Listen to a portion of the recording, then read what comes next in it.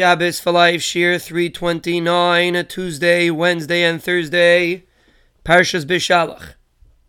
We are discussing the experience of Shabbos is Malchus, is kingdom. You're by the Melech. There's an element of Shabbos HaMalka, and there's an element of a revelation of HaKadosh Baruch Hu's Malchus. Yismechu v'Malchuscha.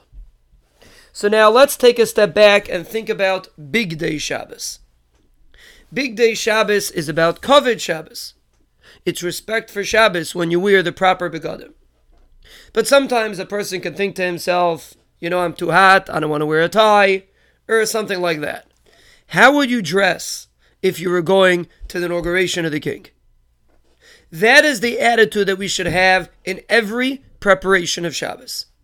How we dress, what kind of food we serve.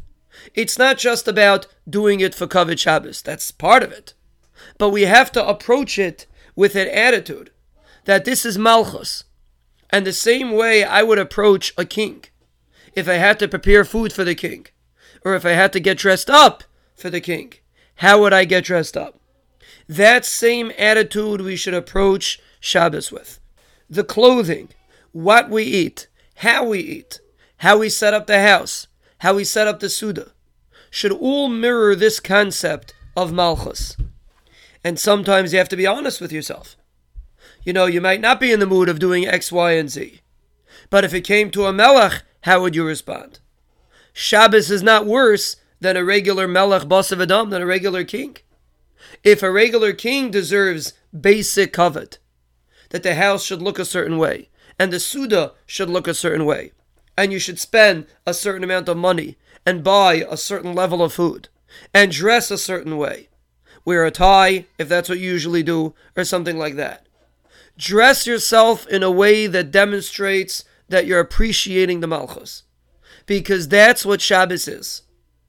And this is a whole new barometer, how to approach preparations for Shabbos. It's not just about preparing food, or preparing the house, or cleaning it.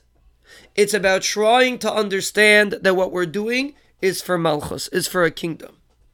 The same way we would behave when we're approaching a kingdom, especially if the king was coming to our house, and our house has to be roy, has to be fit for the king to come. The same level of simcha, like we explained. The same level of removing all stresses that exist, like we explained. The same level we should use when we present ourselves. What we eat, how we dress, everything that surrounds the aura of Shabbos should come with the attitude of Malchus. If we use that barometer, we will be having proper Kavod Shabbos.